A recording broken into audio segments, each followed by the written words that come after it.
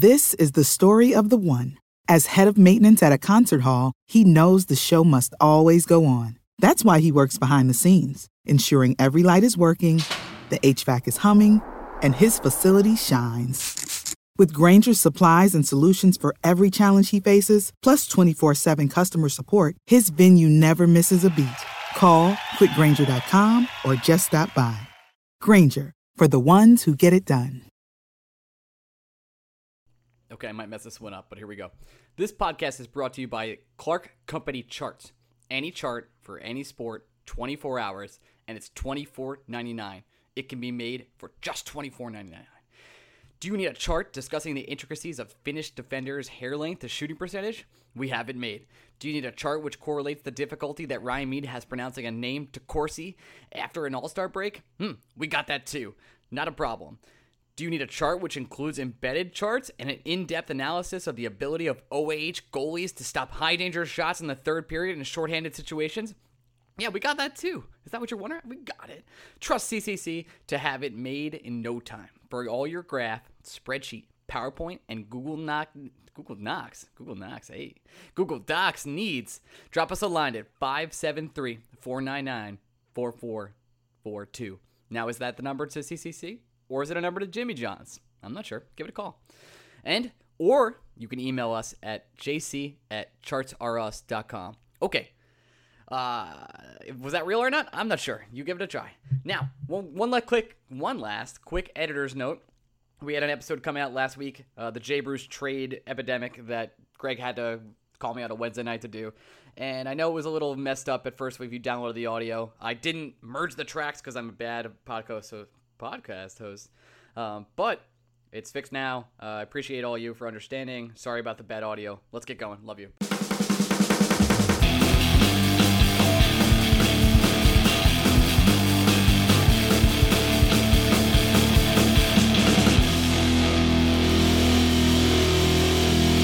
Hey, Blue Shirts Breakaway fans, welcome to another week of the Blue Shirts Breakaway. I'm here with my host, Greg.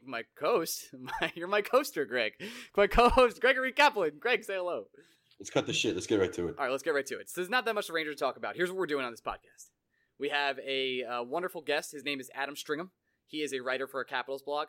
We talk a little bit of crap with him about the Capitals season. We have our friend Jeff come on, who's been on the podcast many times before, to talk about the Devils, which I know you're sick of at this point, but we also bullshit, and there's a bunch of nonsense in there. We hit on Game of Thrones. We hit on some questionable decisions for some friends, and that'll be all fun. But for right now, I have two quick Ranger pieces of news before we get to the two interviews. You ready, Greg? Right. Let's cut the shit. First, and we talk about this a little bit in the interview later on, but NHL.com has ranked the top 10 goalies. You know, they have Carey Price number 1. They have number 2 is Braden Holtby. And at number 8, right behind Cam Talbot, is Henrik Lundqvist. We don't care about these lists, and I shouldn't be offended, right? Like, these people don't know anything? No, shouldn't be offended. Top 10 lists are meant to do one thing, provide you summer traffic on a website, because they're all subjective. Everyone has their own list. None of them mean shit. The fact that one guy thinks Henrik Lundqvist is the 8th best goalie in the league does not mean Henrik Lundqvist is the 8th best goalie in the league. I don't care. I haven't read it. I'm not going to read it. It's stupid. And I honestly, before anyone asks, I don't know where I would put Henrik Lundqvist myself, because it doesn't matter. The Rangers are a Stanley Cup contender with Henrik Lundqvist, and that's all that matters. That is true. And it is just funny because I think they rank him so low so they get more shares. Is that weird? Conspiracy time. Like, I don't think that's weird. I think you don't make a top 10 list without a controversial pick. If you don't have a controversial pick, no one's going to read it. It just feels like a conspiracy. Like, all right, so New York is one of the biggest markets. You put him right behind Cam Talbot. A little suspicious. It's all to drive traffic to the website, and good for them. Like, it's a good play, because you know what? It got a lot of clicks, and it got 2 people on a Rangers podcast talking about it on a Monday in August. So it did its job. I don't care. It's not worth its weight in paper. Blue Shirts Breakaway. I don't care. That's us. If it's not about the Mets, I don't care. Well, I can't with you. That season's over. It's been over. It's been over. This isn't a situation where the Mets have wrote me a letter every day for a year. No, it's fucking over. Yeah, it's been over. All right, next thing. Couple weeks, or I think like 2 weeks in a row, we talked about Rangers and media and how they don't really show their personality, and I was kind of bitching about that and saying out there, like, listen, the Rangers, I don't know who these people are. So they go ahead and prove me wrong. They listen to this podcast, and they put McDonough and Brady Shea on the streets of Minnesota. And I don't know if you've seen this, Greg, but there's like sort of basketball players are doing drive-by dunks where they'll like drive around neighborhoods and like kids will be playing basketball and they'll just dunk on a kid and leave. Or like they'll dunk on a basket in the driveway while the kids are playing and they'll just get back in the car and go. But Ryan McDonough and Brady Shea decided to do the slap shot challenge where they drove around Minnesota and took shots on nets and driveways. Now, what was so surprising to me about this is how many nets there are in driveways in Minnesota. I couldn't believe it. Like, there was like a 5-minute video. I don't know how long they were driving around, but there's like at least they take shots on like at least 8 nets. That's crazy. How many nets have you ever seen in a driveway in New York? Anywhere? Yeah, but New York is very different from Minnesota. Minnesota's a hockey hotbed. Yeah, of course. But like, there's nothing here. Yeah, I never see nets. I never even see anyone in hockey gear. There's nothing here by us, but you go up near Buffalo and Rochester, I'd say it'd be a lot more common. That's probably fair. Maybe I'm just biased here. But I think it was... You're biased as fuck. Yeah, of course. I'm just making the point. But I think it was really good for the Rangers PR to show these guys have a little bit of personality. They're trying to have fun. Like, that's exactly what I kind of asked for out of my team. Not just have Amanda Borges sit with you for 5 minutes and interview you about your past life and your love for hockey. Like, these guys are showing personality, and they're kind of goofballs in the video. And Brady Shea wears salmon shorts, so now I can call him a bro. And I really get a lot out of that. It's really been a good offseason for Brady Shea because he also did this stuff with the kids at the Garden of Dreams camp where the kids were asking him questions, and he had really funny retorts to it. Yeah, it's been a very pro Brady Shea summer. I think his stock has risen without him having to play a single game of hockey. And he was pretty sheltered last year, and everyone is high on him. He's like a hot potential rookie. He's a good-looking dude living in New York, and yeah, I was about to say, in more ways than one. Hey, phrasing on this podcast, we're the best. All right, I think that's all the news I really wanted to touch on. We can go over to our first interview with Adam Stringham.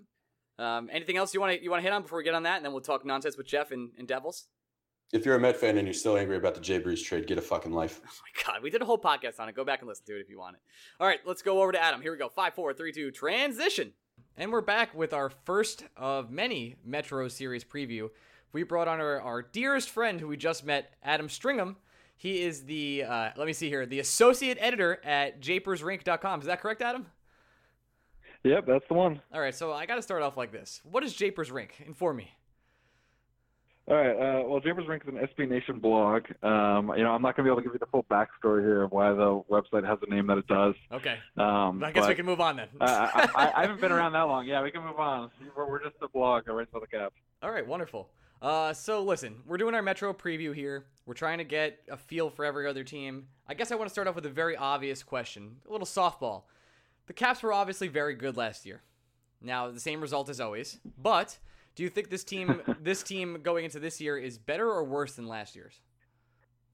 Oh, very clearly worse. The Capitals were due to lose some good players. I mean, all of the good teams did in the expansion draft, or they should have had to in the expansion draft.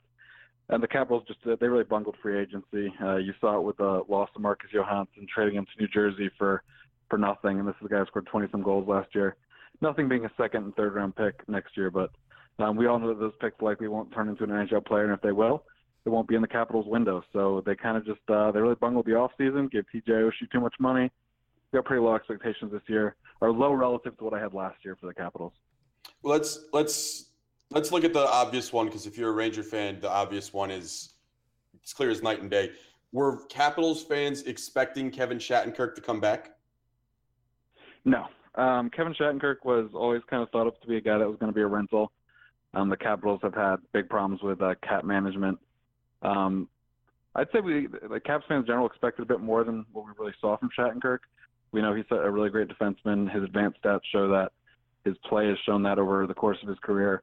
But he seemed to struggle a little bit getting set in the new system. And I don't think the Capitals did him any favors when they paired him with Brooks Orpik for some of the season. So hopefully he'll kind of do better for the Rangers, but not too well, considering he'll be playing the Caps a lot. We hope. Yeah, I'm like sitting here with my fingers crossed, like ready for that. Yeah, I know. I was going to mention that Kevin Shattenkirk really didn't play up to snuff for you guys, but that kind of reminds me of when we traded for Eric Staal a few years back. Like, Eric Staal did fine as soon as he went to Minnesota, but with us, he just struggled because we never fit into our system at any point in time. So it was unfortunate, obviously, for you guys that Shattenkirk didn't perform up to the level that he could have. And I will say I was rooting for you, but I will say I was rooting for you over the Penguins. So we both lost there, my friend. Yeah, well, anytime the Penguins win, it's a loss for the rest of the Metro, and so it'd be nice to see a new team kind of take the crown there. Hopefully it'll be Washington, but who knows what we'll see moving forward. I mean, there are a lot of good up-and-coming teams in the Metro that it sounds like you'll be previewing over the next coming days, weeks, however often you guys record.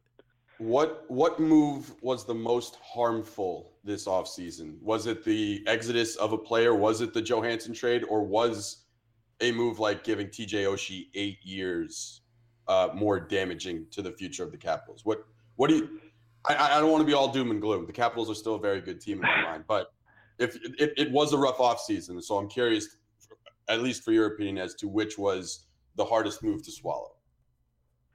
See, it's a good question because it's hard to analyze them all in the vacuum. The TJ Oshie deal wasn't a great deal. I really don't like the deal. But the thought could be that you're retaining a very good player for the next couple of years when the Capitals are still going to think they have a chance to win the Cup.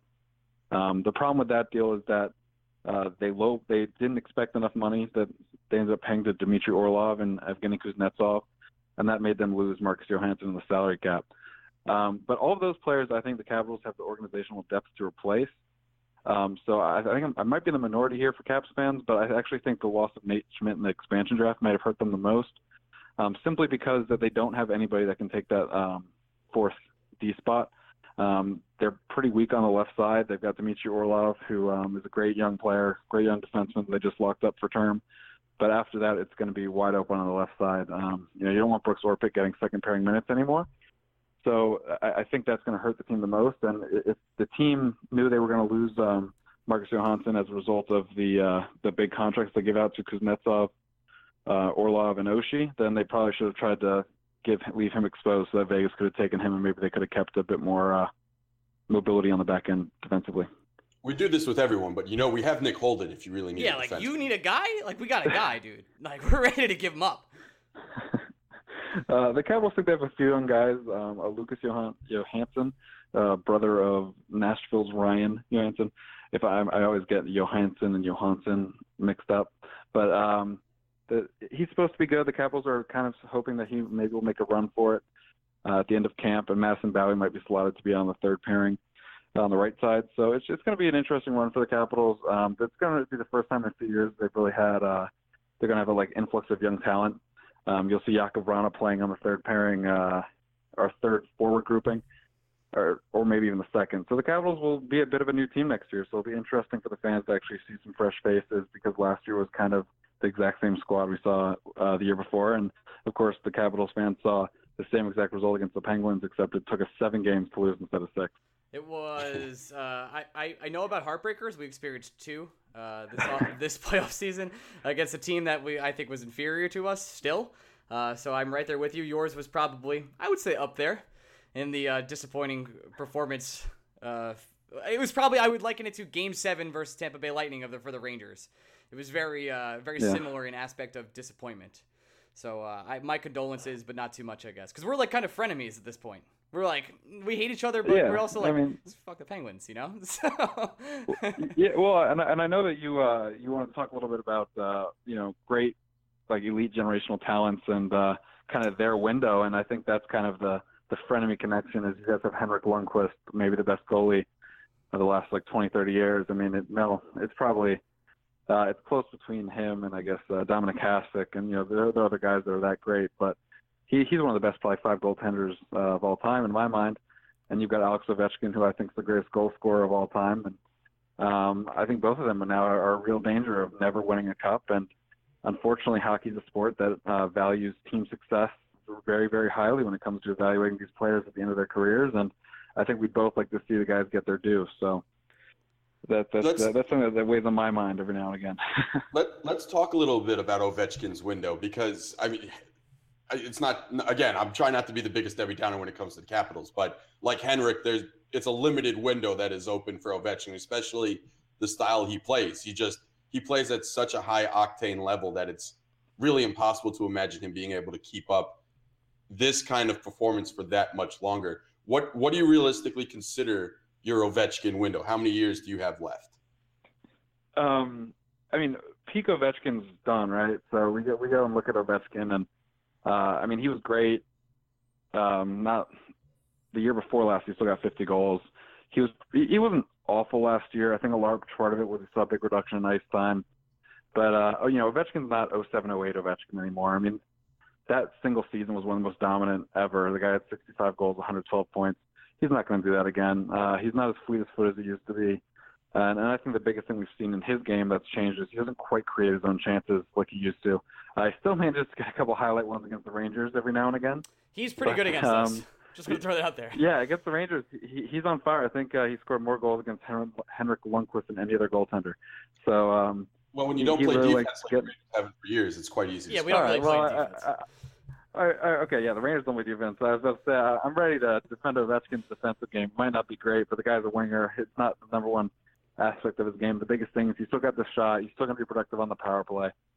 I was talking about the Rangers playing defense against him. Yeah. Well, I mean, we don't got some Mark Stahl back there, so yeah, and Girardi was back there for all those years too. So I mean, you guys kind of let Ovechkin walk around him, but we'll see. Ovechkin's definitely struggled with the more mobile defensemen that are more comfortable, kind of just kind of nudging out the body and then swatting away the puck. And my hope is that he'll kind of look revitalized next year with some additional ice time, or the Capitals have to mix it up a little bit to try to get him more engaged.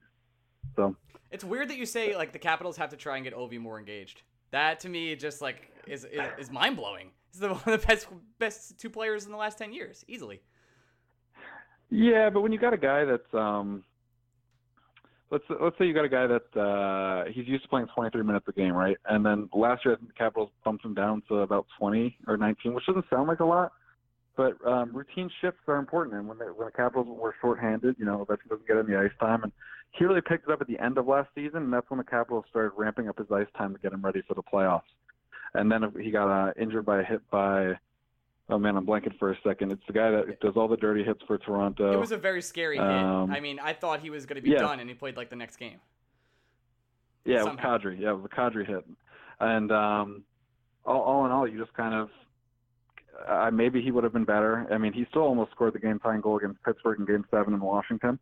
If Fleury's stick had just been an inch further to the right or left, that was in. So I just think it'd be great for Ovechkin to kind of just have a bit more ice time during the year, try to get him 100%, firing on all cylinders, because he's getting older. I mean, the Capitals haven't been a team that struggles in the regular season, and I guess you don't want to talk about keeping a player interested, but I think it would be helpful for the team to have his ice time more regulated, so he's always out there and he's always producing.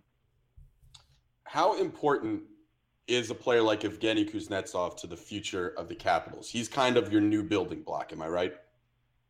Yeah, the Capitals have got like two real strong building blocks on the forward core. They have Andrei Burakovsky and Evgeny Kuznetsov.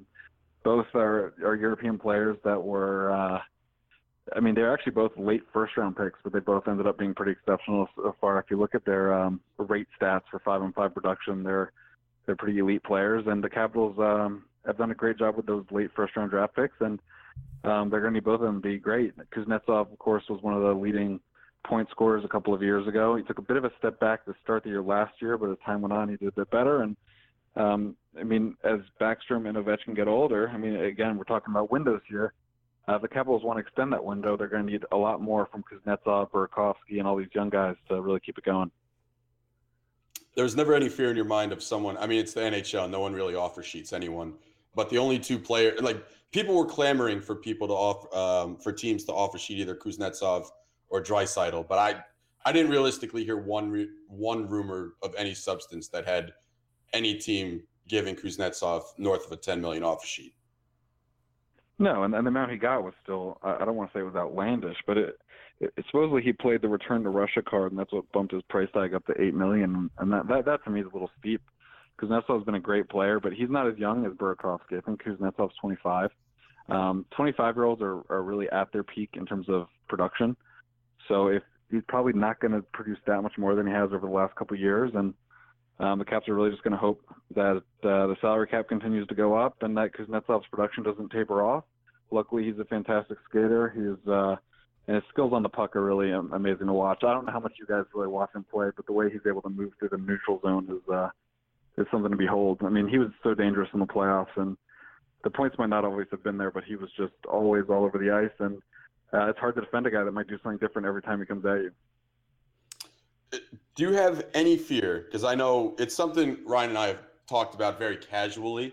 Do you have any fear that Ovechkin is just going to give the NHL the middle finger and go play in the Olympics this year?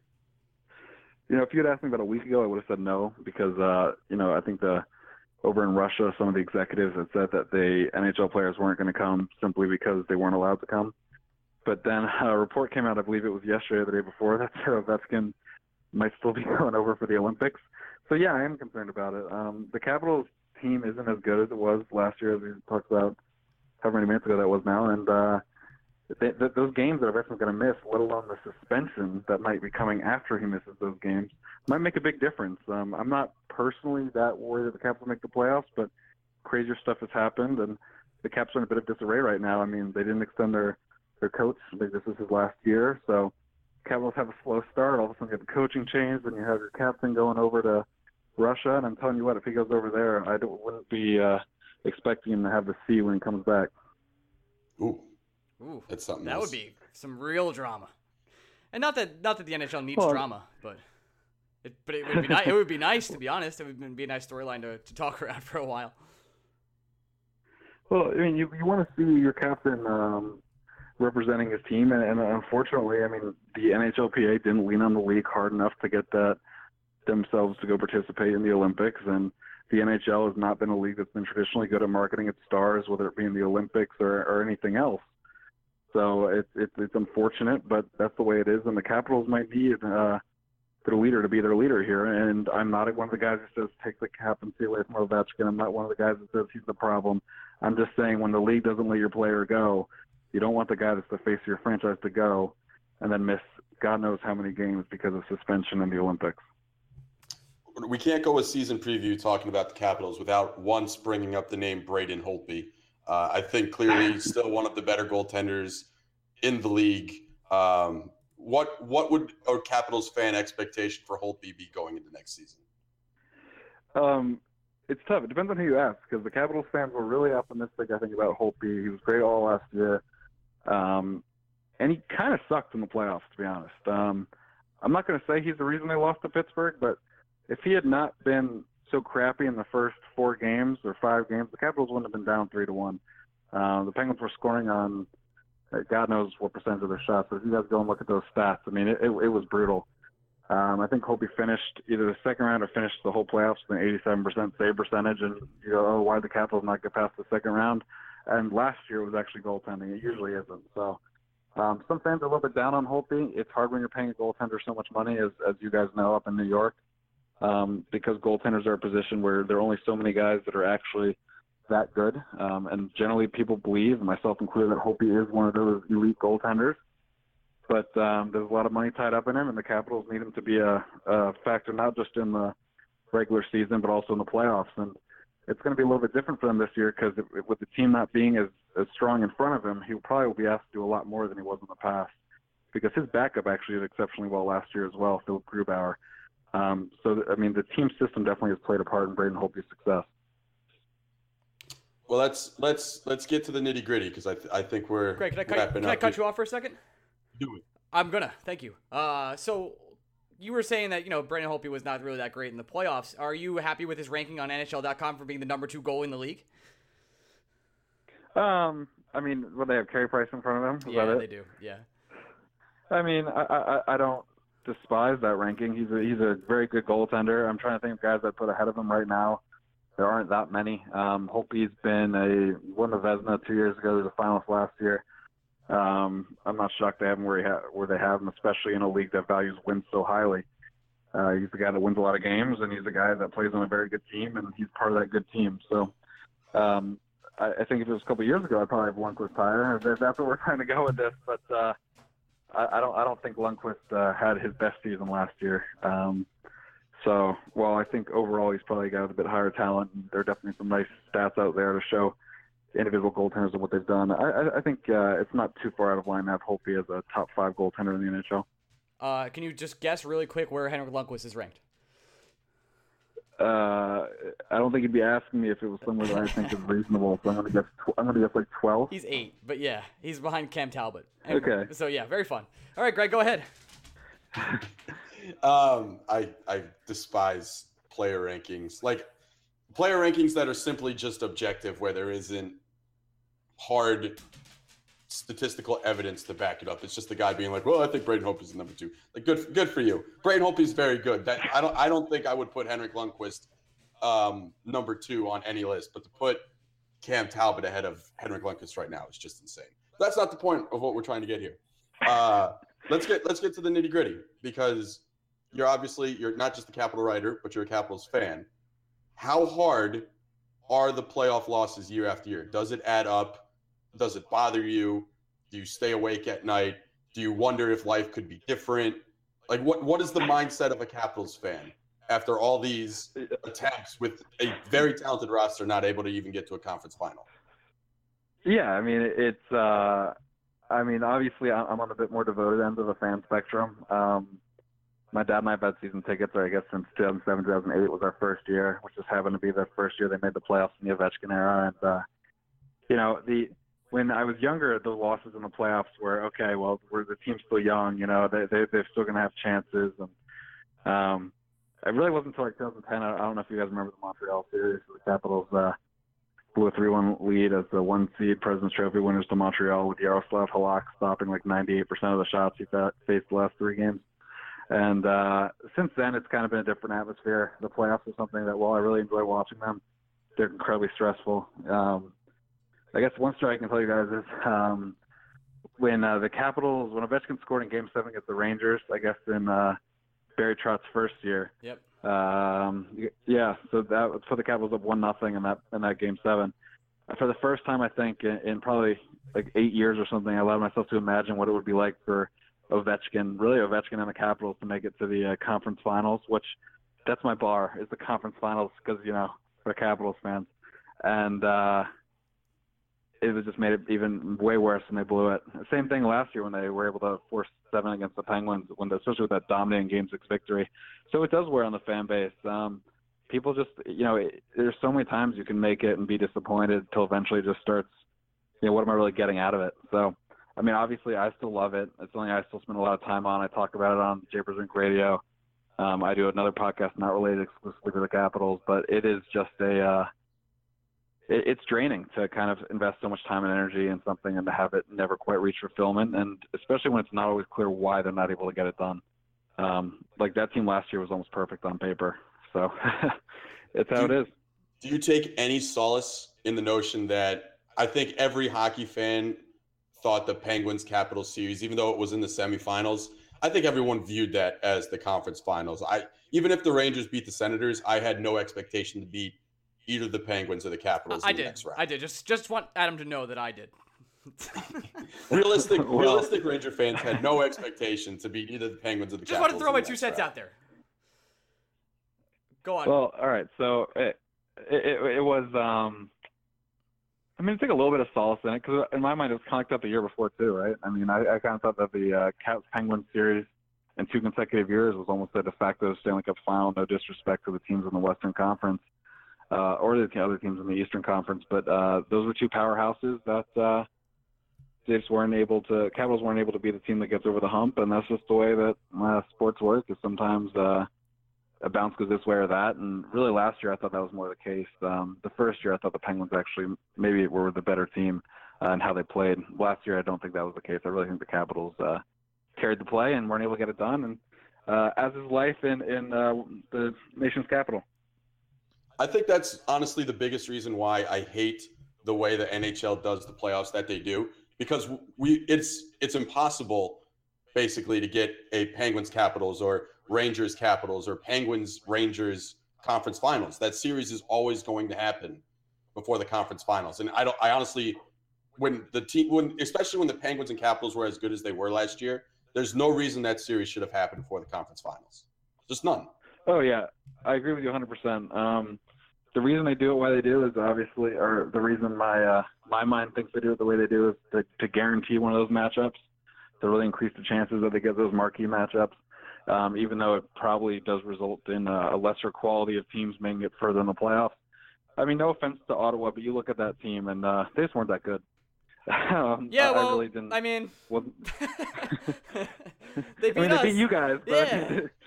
but I mean, look at the quality of that roster. I mean, that was a team that, I mean, to be honest, I was kind of surprised they made it out of the first round. They were carried by Erik Karlsson. Sometimes that's all you need is an elite player and a hot goaltender, and you can advance to the Eastern Conference Finals. And we saw it with Montreal in 2010, and that stuff happens. But I'll tell you right now that I'm more confident in the Capitals and Penguins being again good next year than I am in Ottawa. So, well, that's a big shocker. I will go to my grave saying the Rangers won that series in 5 games if Alain Vigneault wasn't their coach. If just a coach that isn't a complete and utter moron and just looks at Mark Stahl and Nick Holden and decides they're bad defensemen, they don't play in the final 5 minutes of games 2 and what was it, game 5, Ryan? It was game 2 and 5. I think it was.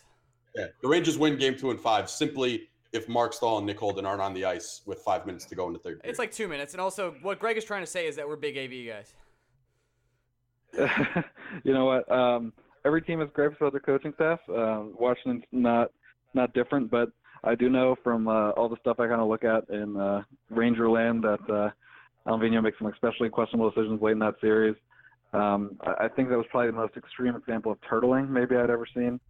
And I didn't quite get what they were doing, and that of course when the Caps were still in the playoffs. So I was kind of happy with either matchup. So yeah, normally you turtle with good players on the ice, though. We were turtling with our worst defensive pairing on the ice. Yeah.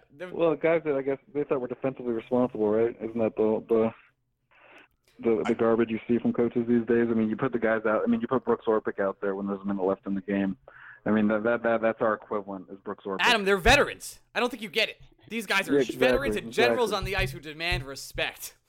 Yeah, and don't worry, AV raised it up a notch by also having Tanner Glass on the ice. Yeah. So we basically were playing 5-on-3 or 6-on-3 because they pulled the goal. And they had him on the roster. They had Wayne Gretzky 2.0, Pajot on the other team. Pretty incredible. So I hate AV. I think I don't know if I'd want to go through the heartbreak Capitals fans go through every year, but I would do something similar just to get AV off my. We do it anyway. Staff. What are you talking about? We do the same thing. Be careful there, guys. You might regret what you wish for. Sometimes I'm going to tell you maybe the most fun I've had watching a playoffs in the last 5-6 years was the year that the Capitals didn't make it. So because then you just relaxed and had a good time, right? Yeah, I just kind of enjoyed the games, enjoyed the quality of both teams, and didn't have to think about potential matchups and all that other stuff. So the best, all in all, being a Caps fan isn't that bad, but it definitely is a little trying, and maybe it takes a couple years off your life. One of the best thoughts I had not that I have many good thoughts ever, just to get that clear, but I was like, I can't believe I watch hockey for fun. It was like I was so stressed out. Yeah. I was sad. I was sitting alone in my room in the dark after Ottawa beat us, and I was like, what am I doing? I'm just so upset about this. Why do I care so much? And now I host a podcast about the Rangers, so there you go. There you go. Well, it's a tough fandom thing because you guys know that hockey is so predicated on luck, more so than other sports even. So it makes it double tough because sometimes the team that you don't feel like is the best still comes away with a win. All right, why don't we wrap this up with the all-encompassing? Give me the best case scenario outcome for the Capitals this season realistically, and the worst case scenario outcome this season realistically for the Capitals. All right, so the best case scenario for the Capitals is obviously, in my mind, their window's still open. They could make the playoffs. Actually, the best case might not be that they win the President's Trophy again. It might involve them crossing over in the Atlantic and being able to kind of deal with those teams and then maybe get to play to someone like the Penguins in the conference finals. Because I think the Capitals might just have a big weight off their shoulder if they're in a conference final, regardless of whether it was as a low seed or not. And we saw a team like Nashville be successful with it last year. But the worst case scenario would probably be, you see the Capitals are in a losing streak to start the season. You get a coaching change. The ship starts to be right, and then all of a sudden Ovechkin, Kuznetsov, and Orlov all dash over to go play in the Winter Olympics. Capitals fall out of playoff contention, get eliminated, and then you end up just with drama all year about how the Capitals' most expensive players left and cost the team a potential last chance at Stanley Cup glory.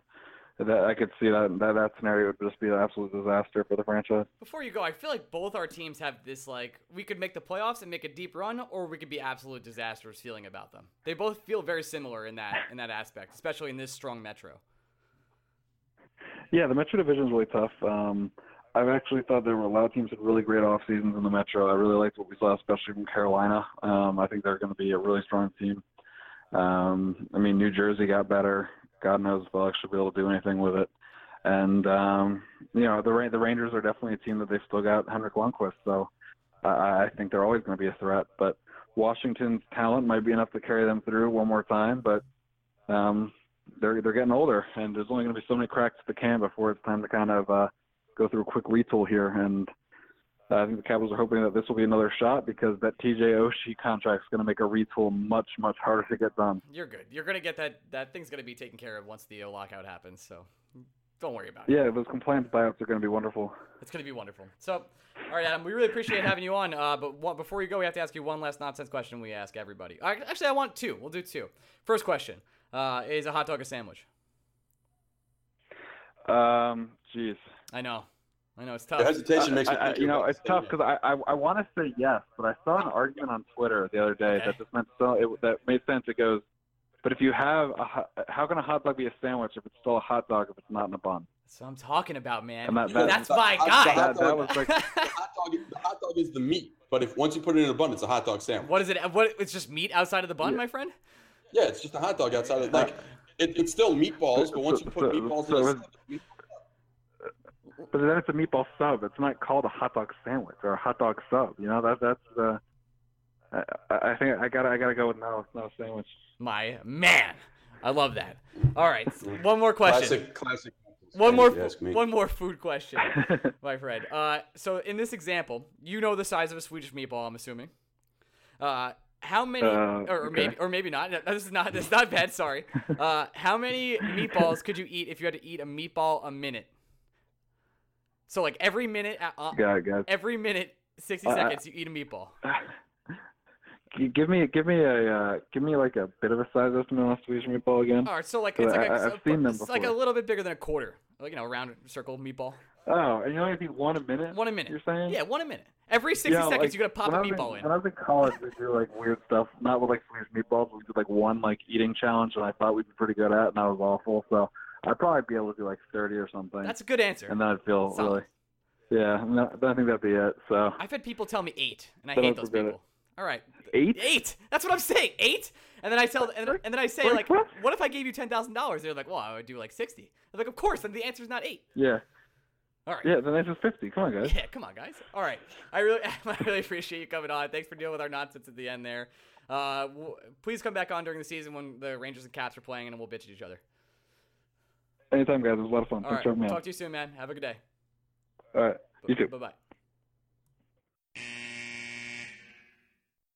Hey, we're back with our good friend Jeffy. Hey, Jeff.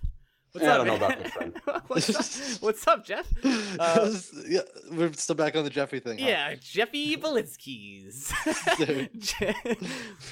Just great having you on, bud. Our local Devils fan. Listen, we had you on a couple, 10 episodes ago to talk a little bit about the draft and Devils situation. So we're not going too in-depth here, but nothing's really changed. We just want to kind of get a feeling for the Devils season. Are you excited to be in last place in the Metro? Hold on. First question. Why the fuck have you not been on Discord? Oh, but don't call him out on our personal shit right now. This isn't about that. I've explained this to Ryan before, I think, and you yourself. It's just so hard to get back into the conversation after you've left it, and I feel like that there's nothing that important or funny that I can say. That I just kind of want to sometimes be like, "Hey guys, can I jump in on whatever we're talking about?" But then I have to scroll up for a little bit to get all the context. It's just a very difficult time to get back in the pool. Okay, well, I always jump in without context, same, so you have my blessing to do my the same. whole life is jumping in without context, in general. But everybody in the Discord knows who you guys are, and you obviously run the show, so you have a little bit different place to come from. So all right, I don't know. You've been on the show 5 times better. You don't have to be better. Yeah. I'm just. But yet, I don't get pointed out when you guys are snorting Coco Loco in the car, and I'm standing right next to it. Was I At no point where you're just was like, I hey, by the s- way, this is Jeff. He's been on the show. Was I supposed to be like, Jeffy, get in here and snort some coke with us? Well, I thought Greg was going to throw out the side of the car, so I actually happened to open the car door for him. The Coco Loco experience, and I said Coke there, but I really meant Coco Loco, was awful. It was nothing good was about it. There was nothing. At no point did I ever consider, like, hey, maybe these guys like are having a good time with this. It never occurred to me. Well, my question stands. How does it feel to be in last place next season? I would not feel good if we were in last place next season. I hope we're going to be better than we were last year, or at least somebody can fall out. So Who do you think it's realistic for the Devils to finish ahead of? I mean, Carolina, if the goaltending works out with Darling, like that could be something. I mean, Philly, hopefully. I definitely think we're better than them. Like we got better in the offseason. I think the Islanders could be below us. Okay, Unless that's fair. I guess think the those Islanders are all could. realistic, and even Columbus too. Like I'm not expecting to finish ahead of Washington, Columbus, or the Rangers, or I just want to be competitive. And I think any one of those like 3 or 4 teams, like it would not surprise me if the Devils finished ahead of them. Fair enough. We've talked a lot about Heischer. We've talked a lot about the number 1 overall pick with you. So I don't think we need to get too much into that. But I know for a fact he's not the only rookie you're excited about. No, very, very excited for hopefully the rookie, Mike McLeod, who was our first round pick last year. He was in Mississauga, really tore it up last season, did well in the playoffs afterwards, plays internationally for Team Canada. I mean, I don't think he's AHL eligible, so either he's back in juniors or he's on the team. So seems pretty likely he's going to be there. Really got a lot of speed, a lot of skill. So definitely the guy that I'm looking forward to. I have an along important with question. Nico. Yeah. Is he related to James McLeod or Fox McLeod? Not that I'm aware of. Okay. Just wanted to let. But you want to know how bad the offseason Didn't- news has gotten? Okay. I didn't actually do this, Greg, but I did text you about it the other day.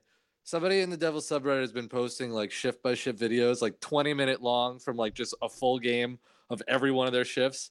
And I was very seriously contemplating watching like a 24-minute long Mike McLeod shift video from like the OHL playoffs this past year. I'm going to be That's honest. how bad it's gotten. When you told me there was a 24-minute shift video of Mike McLeod, I thought for some reason he was on the ice for 24 consecutive minutes, and you were just going to watch the entire thing unfold. And even for a second, I was like, I mean, if you're on the ice for 24 straight minutes, I might have to tune into that just to see how I it mean, plays if out. you want to see a man die on the ice, I think that's how to do it. Let's parlay this perfectly from our last interview to you, because we talked about how we talked with a Washington Capitals writer before we come to you by the name of Adam Springham, writer for Japers Rink. He was telling us about how bummed he is of the Capitals end of the Marcus Johansson trade, which brings us naturally to you, the Devils end of the Marcus Johansson trade. We've talked briefly about this trade with you before, but I honestly think this was one of the more underrated moves of the offseason. So I want to hear your take on it and how it'll impact the Devils moving forward. I mean, how could my take be anything other than this is a fucking amazing trade for the Devils? Like, we gave up cap space and some picks for, a solid, second, possibly first line right winger. Fills a need that we desperately have. Like, really great on the power play. All the stuff from the cap side, I'm seeing like, oh, he's really great pulling the puck through the neutral zone on the power play and all this stuff. So, I mean, just a really solid move. Like, they had a need for dumping, cap space. We have plenty of it. Like, these are the exact type of moves that Shiro should be making, and it's a slam dunk for the Devils. Was there a move this offseason you wish the Devils made? The Brian Boyle signing is an under the radar good depth signing when you're building up a young team. Obviously, Keith Kincaid, our friend, is back with the Devils for a couple of years. Is there a move you wish in hindsight the Devils did make outside of maybe Kevin Shattenkirk? No, I mean, it all really depends on what the market was out there. Like I was with you guys on, the first day of the free agency season, when Shattenkirk got signed. And, we're just talking about the other options that are out there. It's just really not a thing. So what you're really looking for is for him to make a trade. The fact that Shattenkirk was such the biggest name out there shows what the, defensive market looks like. It just doesn't seem like there's a lot available. Say teams like Anaheim have like a ton of D to sell. Teams like the Predators, also looking to offload maybe some of that depth that they have at the defenseman side. But it just doesn't seem like anything's happened so far. Doesn't really seem like there's any rumors out there either. So I don't really know what could be happening. I don't necessarily feel like there's something that they really missed out on, other than say something like a David Schlemko signing, like where you get somebody super cheap. Or I'm sorry, it was a trade for Schlemko, right? Yes, it was. I think like a 5th round pick, maybe. Yeah, but something like that. Like that's a really good move. But would it really make sense on the Devils? I don't know, because at this point we don't need more 4 through 6 guys. We need 1s, 2s, and 3s. It's not really. While it would be something that we missed out on, it's not necessarily that would have helped the team that we're trying to build. All right, that's enough Devils. Yeah. I had 2 more. I had 2 more. Oh, Greg, go ahead. Sorry about that. The first, and it kind of comes back to the Rangers. This year's big top, a notable NCAA free agent who will be eligible to sign with other teams in the next couple days is a Devils draft pick by the name of Alex Kerfoot, and he's a center. And it sounds like the Rangers are going to be involved. Obviously, there's a Harvard tie between Kerfoot and Rangers signing last year Jimmy Vesey. Is there disappointment on your end that the Devils were not able to make something happen with Kerfoot? Obviously, it's always disappointing when you see a top college prospect like that it doesn't work out for your team. But we're so deep at center right now that it's really like we have better options there. As far as we go, like if we signed him, he's not making the team this year, no matter what. So, what are we really missing out on? Maybe it was a former draft pick, probably not a very early one. I don't even know when Kerfoot got taken, but no, I don't really think we're missing out too much on that. And then same thing we did with Adam, we'll do with you. Give me the best case scenario this year for the Devils and the worst case scenario this year for the Devils. Best case scenario would be somewhere 95-point range and they get into the playoffs. I don't think they have what it takes unless these rookies and, first or second year guys really, really step it up. Like guys like Zacha, who kind of been around for a year or two and should be taking more of a leadership role and, establishing himself. Worst case scenario is that somehow we're worse than last year and like Schneider gets injured and not that Keith's not going to hold us down, but that we just, lose like a shit ton of games in a row and just, there's no sign of hope. But I think it'd be really difficult for it to be, a more hopeless season than last year. Wouldn't you want to tank one more time? No. Okay. It's fucking terrible. You're done with it? It doesn't work. You look at why would you tank? You had a team like Colorado last year who were dog shit and far and away the worst team, and somehow we ended up with the first pick. If we lucked into that, we're not going to intentionally try to get into that situation. Philly getting Plus, the second I think pick we is way have worse. It's way worse. Way worse. So I mean, why even try it? That doesn't make any sense. You're right. At a certain point at the end of the year, if you're just like, all right, the shit's already hit the fan, like might want to rest a few guys and lose a few so we get a better chance. That's one thing, but trying to tank for the entire season just sounds absolutely miserable. I would never even consider it. I guess my last question before I ask you the okay, Greg. Best or worst case scenario. I honestly forgot about this.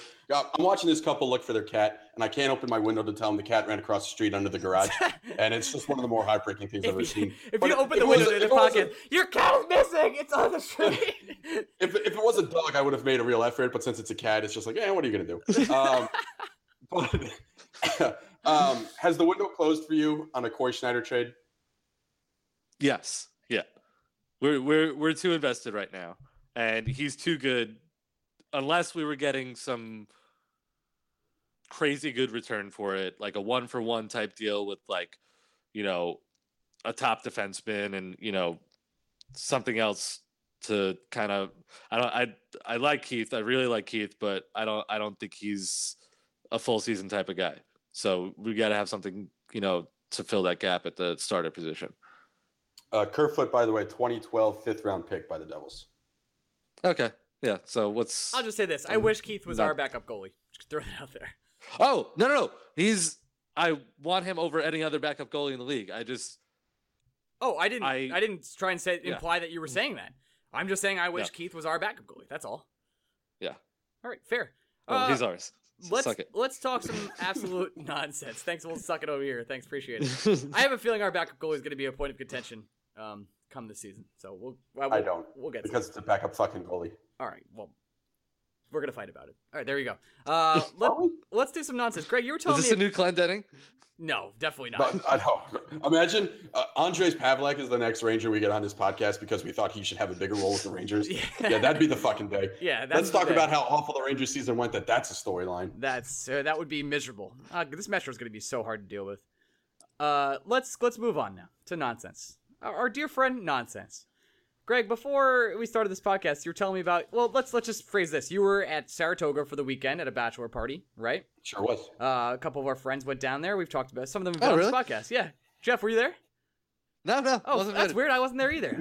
So weird. Wasn't invited, but I'm not friends with those guys. Oh wait, I am. Oh, but do you invite people to your house? Yeah, it's so weird. I did invite for things that you do. Yeah, okay, I did. That's weird. All right, a little bit of inside baseball. Now, I'm so excited for. I know exactly. Our friend whose bachelor party it was listens to this podcast. Yes, and he's going to get to this part of the podcast and just put his hand in his face and just be like, God damn it. God damn it. All right. Thanks. Shout out to Pat. But something happened to you at the track. You want to elaborate on it? Okay, so first of all, we're at the track all day. Obliterated. We packed, I think, 10 coolers full of Bud Light. We brought over 200 beers to the track for like 16 people. What the hell? It was a power move, and I don't regret a second of it. But it started raining around 4:30, so we were sitting outside. We took some cover underneath like an overhang or in the grandstand, and we're just, chewing the shit, watching the rain go by, blah, blah, blah. No one's running horses, yada, yada. A guy walks down from the grandstand, sees we probably had 3 coolers still full of beer at this point, sees the coolers on our benches, and decides that he's going to try and make a power move and walk away with one. Whoa. And everyone under the grandstand is a cooler or beer? Cooler of the beer. So there are probably 30 beers in this cooler. And everyone's not really paying attention to what's in front of them. It just so happened that the person I was talking to, I was looking out towards the track. And I'm just watching this guy try and come away with the cooler. And the way it was described is I'm hammered at this point. The way it was described to me is I went from having a very normal conversation. Yeah, you're not hammered. You're more than that. The way it was described to you.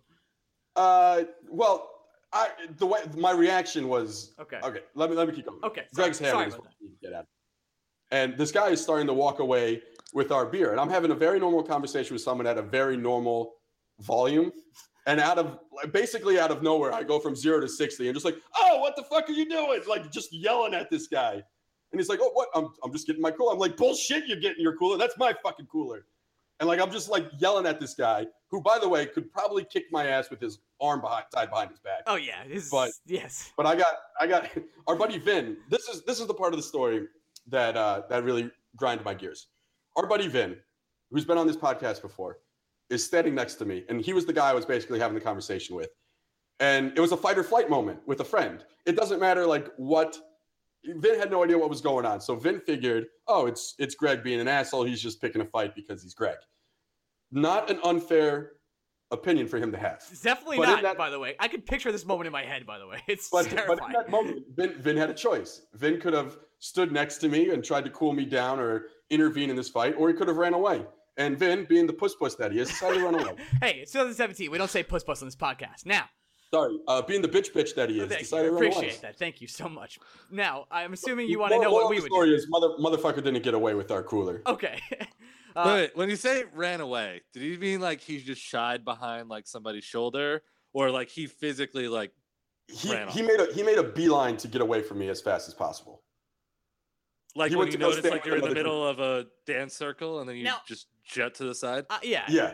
Now, I know Vinny pretty well. I happen to be somehow going to Europe with him for 10 days, and I'm terrified about that because of this reason. There's sometimes, you were saying the situation was as described to you. Vinny's as described to's are way worse than yours. Was he maybe not in the proper state at that point in time? Vin was able to operate a motor vehicle. Oh, this is a whole different story. Yeah, Vin had a test early in the day, so he got to the track late. I forgot Vin had a test. He had a beer or two, But I bet you Vin was able to drive home from the track, no problem. Okay. All right. So I will say I am disappointed, but not surprised by the story. Yeah, but it's just funny because every one of our friends was just looking at me like, you went from you got heated real fast, and I was like, motherfucker was stealing my beer that I paid $14 for. I know exactly like what happened with you. I can picture the rage in your face, like, and I would be right there soothing you down like a dragon. I'd be like, come on, motherfucker was trying to make away with my beer that I slaved over to bring to the track in the first place. Yeah, you can't. I was not about to have fucking ginger bro with the army haircut make way with my hard-earned beer. Yeah, but can you finish the story though? Did he just like drop the cooler and walk off and be like, "Oh, sorry, bro"? Or did he, like the most unbelievable part of the story? Oh wait, hold on. You guys. Wait, hold on. You never finished the story. Wait, 1 second. 1 second. I have a question. Did he pick up the whole cooler? He didn't just try and take one beer? Entire cooler. Oh, that's even worse. Entire cooler. Okay. That's why I asked at the beginning. Okay. He picked up the entire cooler. What? The most unbelievable part of the story is Brian May played Peacemaker. No one listening to this podcast knows who that is. So, but you guys do, which is all that matters. Yeah, no, I want to explain. Give some backstory, Greg. Tell us, be a storyteller. Brian May's biggest asshole I know. There you that's go. the backstory. That's really all you need to say. Fucking love the kid. Fucking love the kid, but his biggest asshole. I connected with him on LinkedIn this week. Very nice. The guy was trying to play it off so confidently, like, no, it's my cooler. And like the keynote was me being like, bet you $100 it's not your cooler. And the guy ends up walking to us, dropping the cooler at my feet. Brian May gives him a beer and the guy runs away. So really, it was nice of the guy to bring the cooler out of the ring to us. That was very nice. Okay, you really throw around the term "runs away" a lot. He walked away. Okay. Vin was near run though. Like he went to a different group of friends almost. He was a quick hop. He had Vin's 40 time was pretty good that day. Vin couldn't have been less in on this.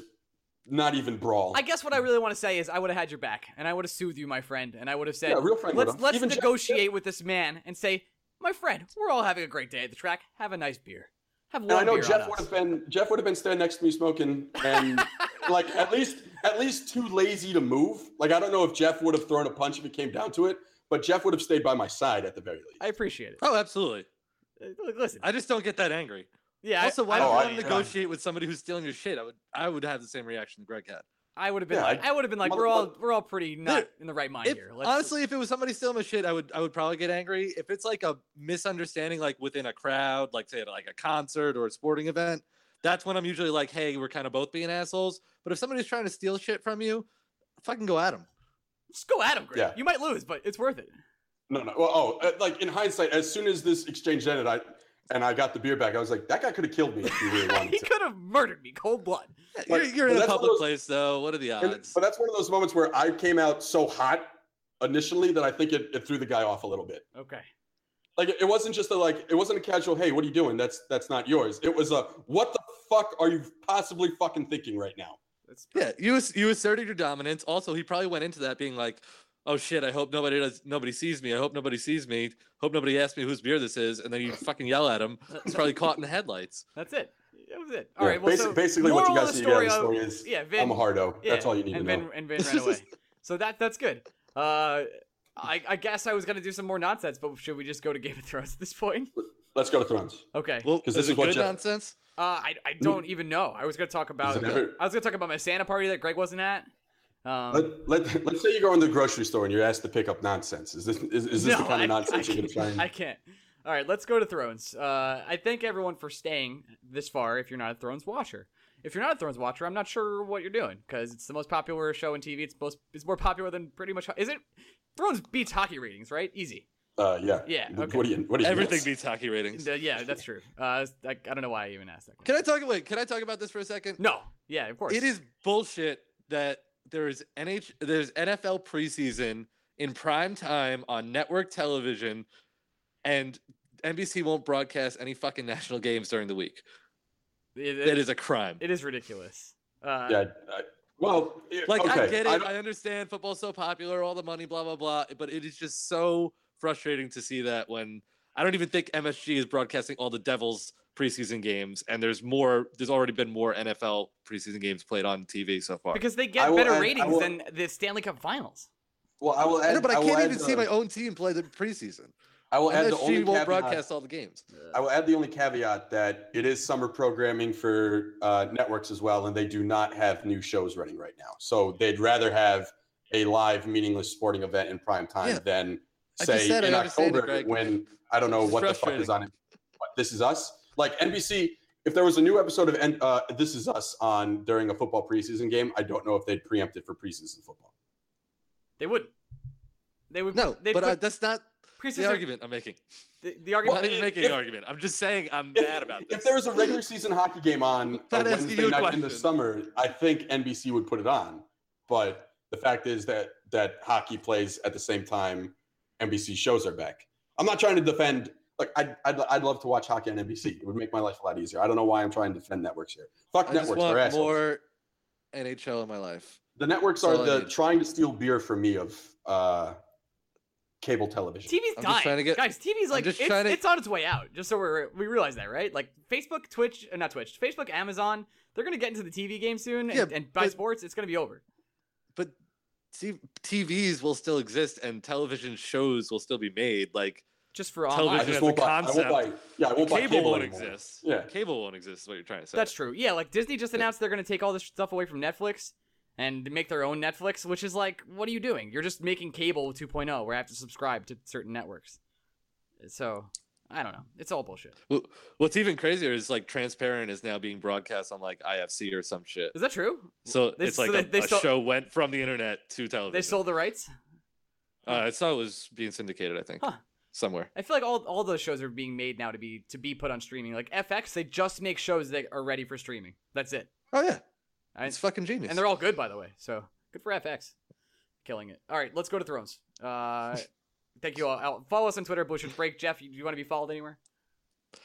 No, but I do want to ask if I could put this plug in. I'm part of the running of the Hoboken Dart League. Oh, no! So if anybody is in the Hoboken area and is interested in playing darts this fall season, just send an email to hobokendartleague@gmail.com. It sounds like, Jeff, that you're going to have an ad for Ryan to read. Yeah, I could just like read an ad for you. I could do that at the beginning. Yeah. I didn't even get that far. Yeah. I think you should. To be fair, last week I reached out and I was like, hey, if anyone knows how to do website design, hit me up. And then someone immediately hit me up and we're having dinner on Wednesday to talk about our website. So there you go. Awesome. Yeah. Is he hot? Yeah, I hope so. Yeah, at least you're taking him out to dinner. Actually, crazy story. We were chit chatting, kind of bullshit about the Rangers, feeling each other out, flirting a little bit through the text messages. And by the way, I know I've gotten stuff on this podcast before about, hey, are you into men? And I understand why you think that, but I'm not. Thank you. Just thank you for all the offers, and I appreciate it. That being said, before we go into Thrones, one more thing. It's been a weird people watch today from the window. Okay. I just watched a kid who has to be like maybe 8 or 9 years old just smack the shit out of his mother. What? It's kind of uncomfortable. What is happening on this podcast? That I just want to end that story so I don't end up in a weird note there. Because I totally did before you interrupted me. Well, remember how the thing used to be like, what is Greg watching on TV? Yeah, now since I moved to co-host, it's what is happening outside Greg's window. Greg's not letting me finish this story. He's like, I just want to make sure Ryan knows. Everyone that Ryan knows is flirting with the guy who's going to do the website. Thanks so much. Yeah.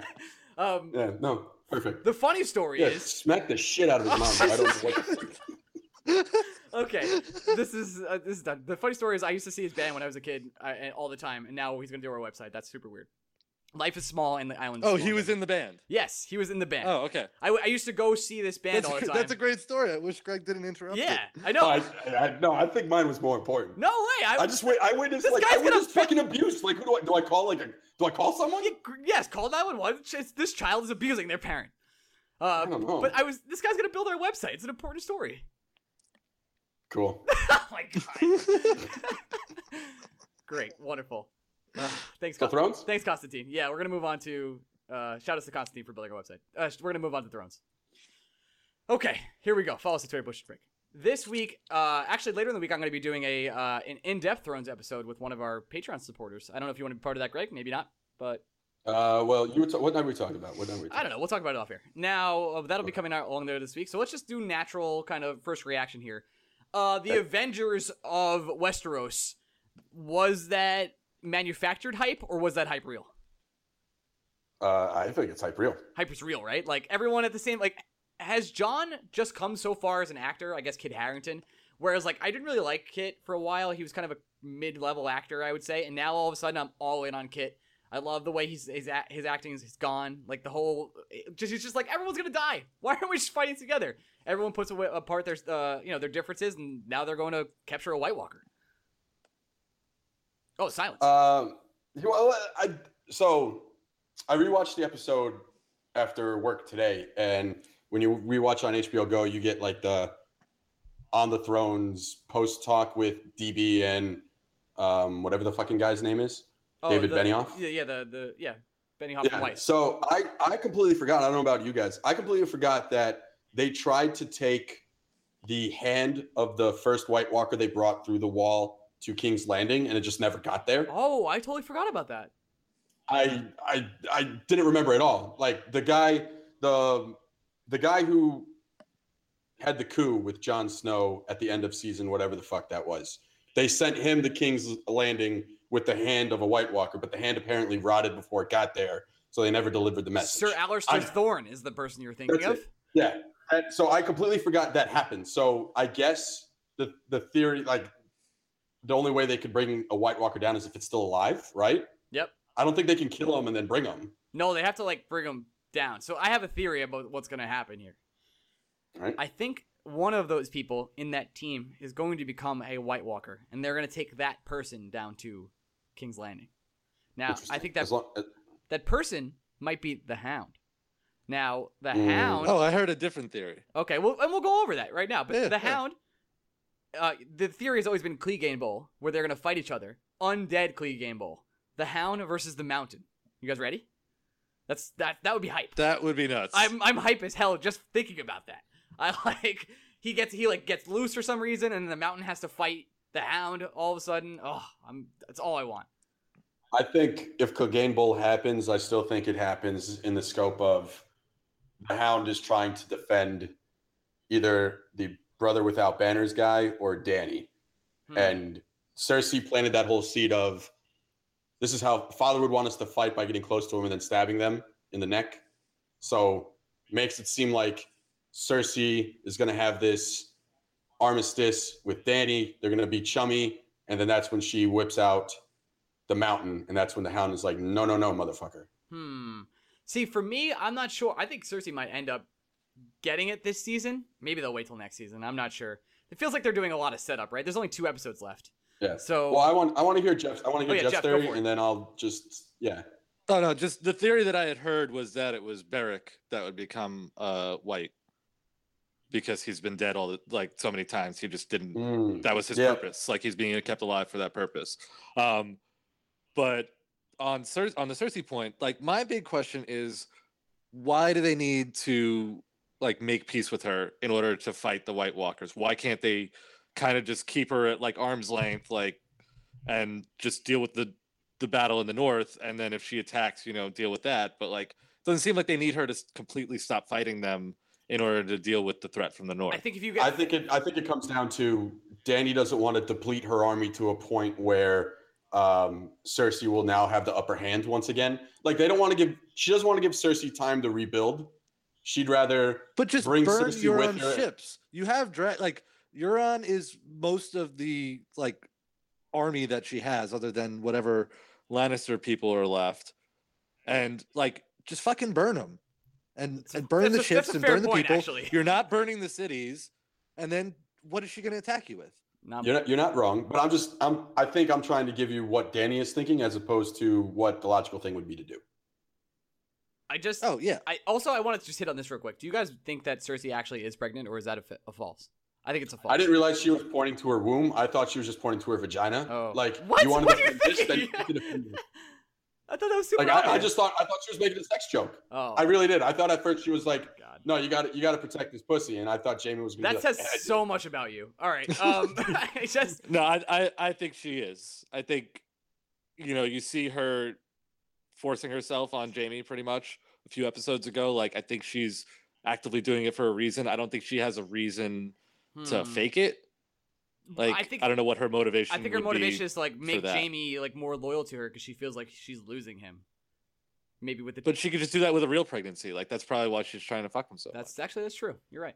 So maybe it is real. This episode had so much go on. I feel like we could talk about it forever. All right, first, but we have to deal with the first scene first. Okay. Because it's bullshit that Jamie survived that way. Yeah, I agree. Like, we can't do a little mouth to mouth on the shore. Like, at least make it a little more believable that it was a struggle to get away from that. Oh, this whole show right now is moving at 1,000,000 miles per hour, and I know, but like, at least do something that is not like, hey, we're gonna pretend like he's drowning, and then like the next episode he's totally fine and just gasps for air, like 1,000,000 yards away from wherever they went into the water. Yeah, like just give me something where like, just give me Braun mouth to mouth on Jamie. Not that I want them to make out, I do, but like my whole problem with the scene is just how far did Braun throw Jamie off this horse? Because they went from literally running in the shallows to apparently this thing being 20 feet deep. Like, did the water fall off a cliff? The perspective of it was not greatly portrayed in the last episode at all. Yeah. But all right, I have this other question because I'm not sure, and I'm not on the waiver wire anymore to post shit like this. Okay.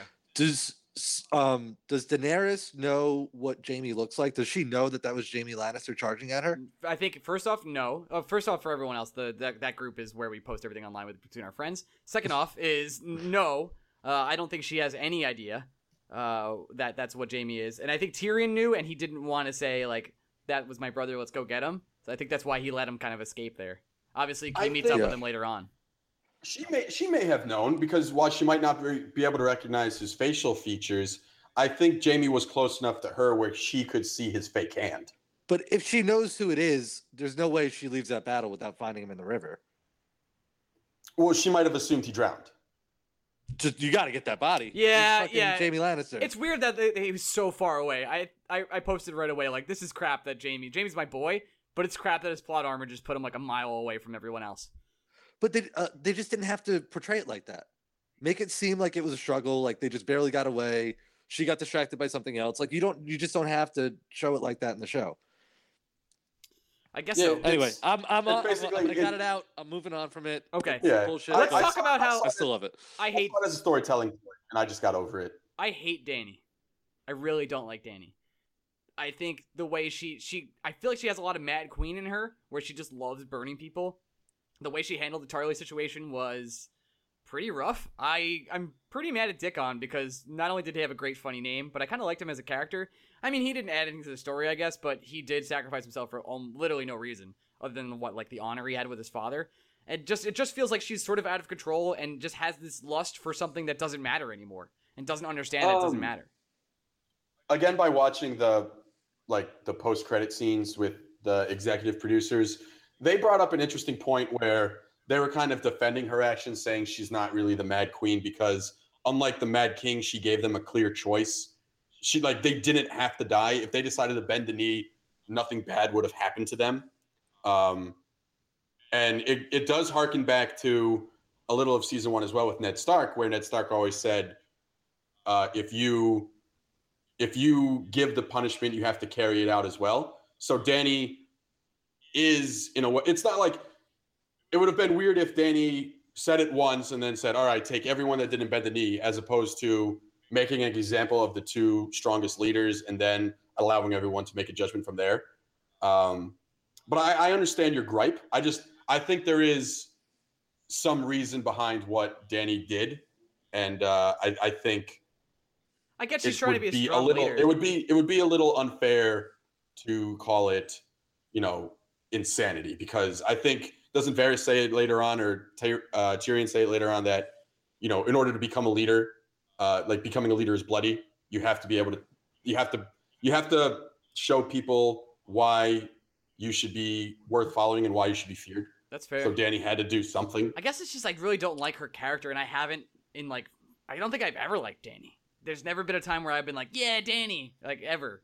I've always been like, dragons. No, I don't think that I've had that either, but I agree with her burning the Tarlys like that, though. Like, she said it perfectly, where she's like, if that's a choice, many will take it. And she's like, I cannot get all these people together under my rule if I don't drop the hammer like this, because otherwise nobody will respect me, nobody will fear me, like Greg said. This is just what she's got to do. This is her first showing of here's how I deal with shit in Westeros when people go against me, and that's how it's got to be. Here's actually a great transition. There's one Tarly left, Samwell, and yeah, can he just fucking let Gilly finish reading? Just shut up. That's all. I think it's one of those things where we all know, but they don't know. Can you just let Gilly finish what the fuck she was saying? It was the perfect. The funny part about this is that I'm rewatching like through season 3 now, and Sam is like every night watching. He's like, "Oh, so and so from this thing married this person on this. Oh, we're at the Fist of the First Man. Isn't this where this battle happened?" And he's just spouting off all these facts to people who don't listen to him, and he's just being such a dick to Gilly for doing the exact same thing to him. The show, such an asshole. The show has done a great job coming full circle and harkening back to early seasons that when you actually binge watch later on, it's going to be phenomenal. Like, once the series is over, I think I'm going to do one more run at it. I don't really do that with many shows. I've done it, I think, with just Breaking Bad, which is a whole another story. But this, like you said, it's just him being exactly who he was talking to back then. And she goes ahead and she says Rhaegar, like she's trying to say Rhaegar, obviously. And the annulment of the marriage, and I think that was the perfect way to kind of reveal that it is Jon Targaryen, and it's what we've all known the whole time. Well, we didn't know that, right? We did. I mean, we knew. Yeah, no, we knew that he was. We didn't know there was an those were annulment. his parents. Yeah. We didn't know that they were legit. He was legitimately. No, we had Jon Targaryen, we had no idea. And the heir to the throne over Daenerys. Right. Do you think that that's going to come up? I honestly don't, because I still get the vibe from Jon that he's a reluctant leader. Like he does it because he has to, not because he wants to. No, but somebody is going to find out that he's the true heir. Like it's going to happen. So like that's going to come forth. They may not know about the marriage thing until after that, which would then put him ahead of Daenerys. You know what I mean? That's fair. Yeah, it has to come to light.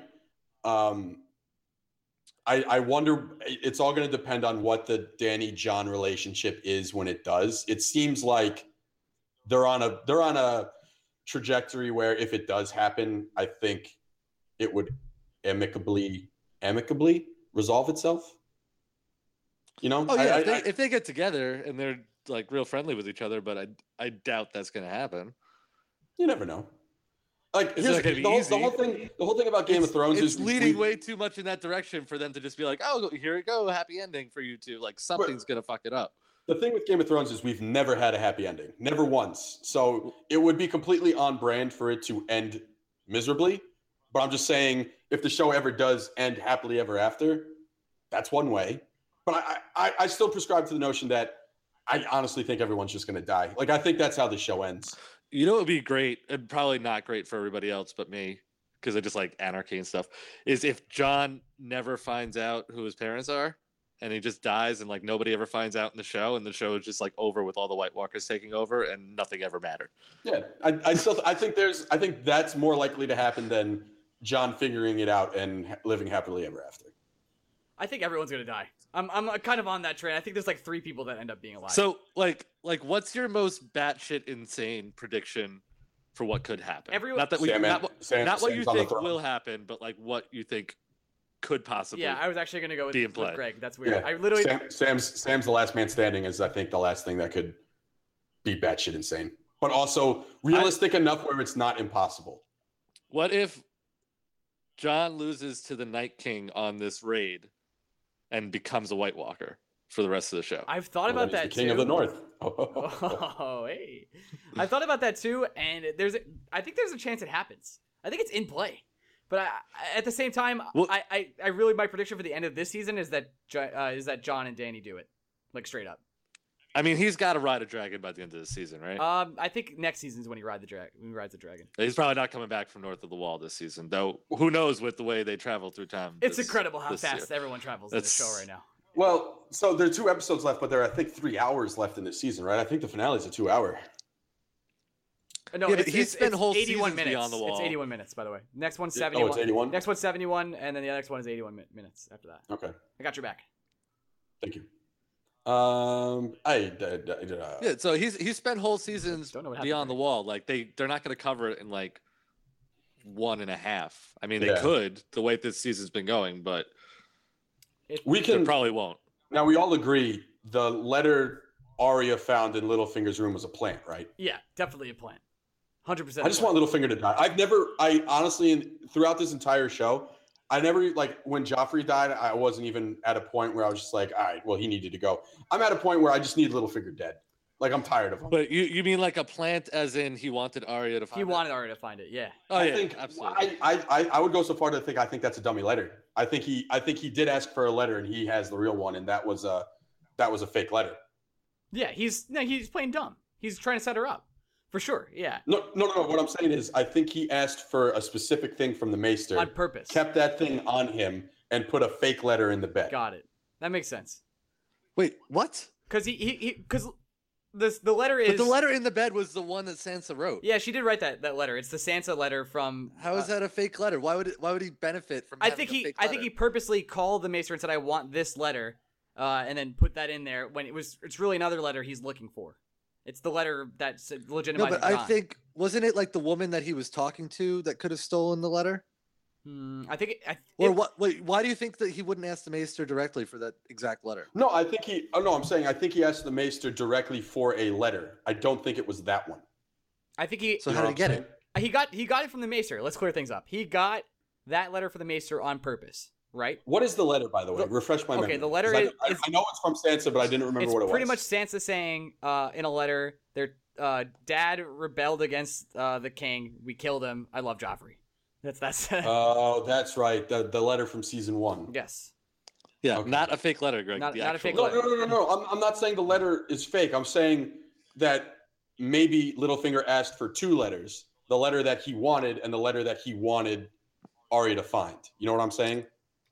I'm saying there in this scenario there might be what I thought was 2 letters. Like yeah. the letter Arya found was very much the letter Littlefinger wanted. The her to letter find. you're thinking about is the letter that was sent from King's Landing back then that says John's legit. That's the letter you're looking Right. for. That's the one I like. I thought Littlefinger. asked Oh, for a I letter see that what you're said, like, saying. Yeah. John's a Targaryen. Yeah, And that's the there's a letter he letter wanted. in Master Lewin's files that says John's a Targaryen. Wait. So what about this? What if Littlefinger is not trying to pit them against? Well, he might still be, but he's just had that letter the whole time after they received it in Winterfell. No, I think he's trying to pit Arya against Sansa. That Yeah. too, but okay. He needs to provide Sansa a reason to come back to him. And the only way he's going to be able to do that is to pit her against her sister. Okay, but no, but what I'm saying is, what if ever since they received that letter in Winterfell, or since he got to Winterfell, he's had that letter in the mattress that Sansa wrote for his own safekeeping, and So- independently of that, he's trying to get the John letter from the Maester, So are and you then saying just what I've happens been to saying? see Arya coming out of the thing, and he's like, "Oh shit, what did she find in there?" and doesn't know it's necessarily the letter. You do realize you're basically more eloquently saying everything that I've just said to you that you called me batshit Because I didn't crazy for. understand what you were saying to me. I couldn't understand what you were I literally getting at. said the letter that Littlefinger asked for does not necessarily have to be the letter Arya found. That was my point. That's it. Yes. That was the most complicated 3 minutes of this podcast. All right. I'm so sorry. Let's make some predictions for next week before we head out of here. I do think someone in the party has to die. I don't think it's the Hound. I don't think it's John. I don't think it's Davos. I don't think it's Tormund. But I think, and So- everybody. I basically agree with Ryan. Right? I think it's the dude that's been dead 7 times. I didn't say that. I did I said the Hound, but I understand. I think the dude that's been dead 7 times dies again. Also, Davos is because- staying behind, just so you know. Oh, is he? Yeah. I thought he walked through the wall. No, last part of that actually, Davos is maybe the best character on the show. Has the best one. Oh, he's the greatest. Has the best one-liners, the sickest burns, the fermented crab. Like everything about Davos is just incredible. Are you still? I thought you'd still be rowing. Like, just a perfect character. He's got the accent, the humility. Yeah, The humor he is great. kills it every time he's Yeah. on screen. Good for him. The line of the week was, "What do I know? I've just lived a long, full life." But he has like 6 or 7 of those lines every week. You're looking at her good heart, the rowing, king. He's the king of the north. Yeah, this is Jon Snow. He's a guy. He's the king of the north, I guess. So yeah, he kills it. Jeff, predictions? All right, so it's gonna be the penultimate episode of the season. That's usually when the battles happen, right? Yep. So doesn't really seem like there's any on the frontier except for maybe with the whites, unless Euron comes back around. It seems like that's going to be the major conflict there. So I'm going to predict some I don't major know. shit happening north of the Euron wall. wasn't showed in the next week on, so I think he's kind of. I don't done watch until the those, finale. so Sorry, my bad. Spoilies over here, please. Well, I kind of already did. So I'm just kidding. I will say that this next week's on gave me chills for sure. I can't spoil it Because it's so cold up north of the Oh wall? yeah, it's just so chilly. It's just so chilly, and it just says winter is here. It's amazing. So No, you can tell me what happened. it just literally just says winter is here, and then it shows them like getting ready to. Basically, the entire next week on is them running towards White Walkers and then running very fast away from White Walkers. It's like a Scooby-Doo cut. Very fantastic. It's just that. So, Jeff, thanks for coming on, buddy. We're gonna get out of here. Thank you for having me. Sorry for all the nonsense. No, don't please. That's what we're here for. We're a nonsense podcast. We're a New York Rangers Mets nonsense podcast. So, Jeff, your thoughts on the Jay Bruce trade, real quick. God. I agree with everything that you said the other day, but which, by the way, was an amazing experience. I don't know if you told this to Ryan, but I downloaded it first when you had the fucked up audio. And it was a very unique experience where it was like I was sitting between the two of you, and Greg was speaking into my right ear, and you were speaking into my left ear, and it was just listening to you two converse. Yeah, I forgot to. I'm going to post that in the beginning of the show where I talk about. Sorry about posting the audio. It was so great. Yeah. So. Yeah, it was just funny because just to harken this, bring it full circle back to Vin. He listened to the episode as well, but he can only have one earbud in at work at the same time. So he said it was just listening to me randomly respond to things that Ryan was saying without knowing what Ryan was saying. We have. Did he ever tell the door story at your party? The door? The what? No. Oh, what? The door story. What's that? Yeah, of him being in the door waiting for his friends to get home. No. You want? Oh, okay. Are you gonna? I can't tell it for You're him. gonna cliffhanger us? You have to get him on the show to tell this story. I'll have a conversation with Vin because I don't think if he told me about this, I was 7 sheets to the wind. You can't just say the door story, and now we're gonna have like people contact us and be like, "It's too good of a story." All right, to not tell. Tune in. Ryan, this is how we get listeners to come back. Tune in next week for Vinny at the end of this podcast to talk about the door story, which will probably be underwhelming. So, but come back. I promise you, it's not. Okay, I've heard some pretty whelming stories from Vinny, so he has an interesting life. All right. I have to go to bed. All right, let's go. I'll talk to you guys later. Follow us on Blue Shirts Break. Jeffy, thanks for coming on. And we love you all. Bye-bye. Bye.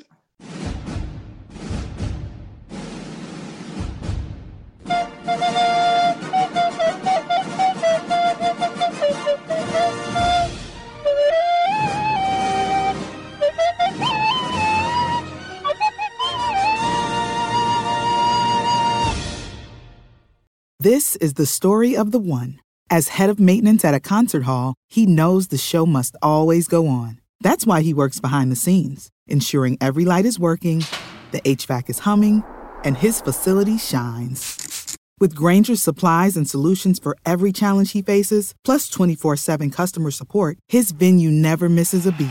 Call quickgrainger.com or just stop by. Grainger, for the ones who get it done. When you need mealtime inspiration, it's worth shopping Kroger, where you'll find over 30,000 mouth-watering choices that excite your inner foodie. And no matter what tasty choice you make, you'll enjoy our everyday low prices, plus extra ways to save, like digital coupons worth over $600 each week. You can also save up to $1 off per gallon at the pump with fuel points. More savings and more inspiring flavors make shopping Kroger worth it every time. Kroger, fresh for everyone. Fuel restrictions apply.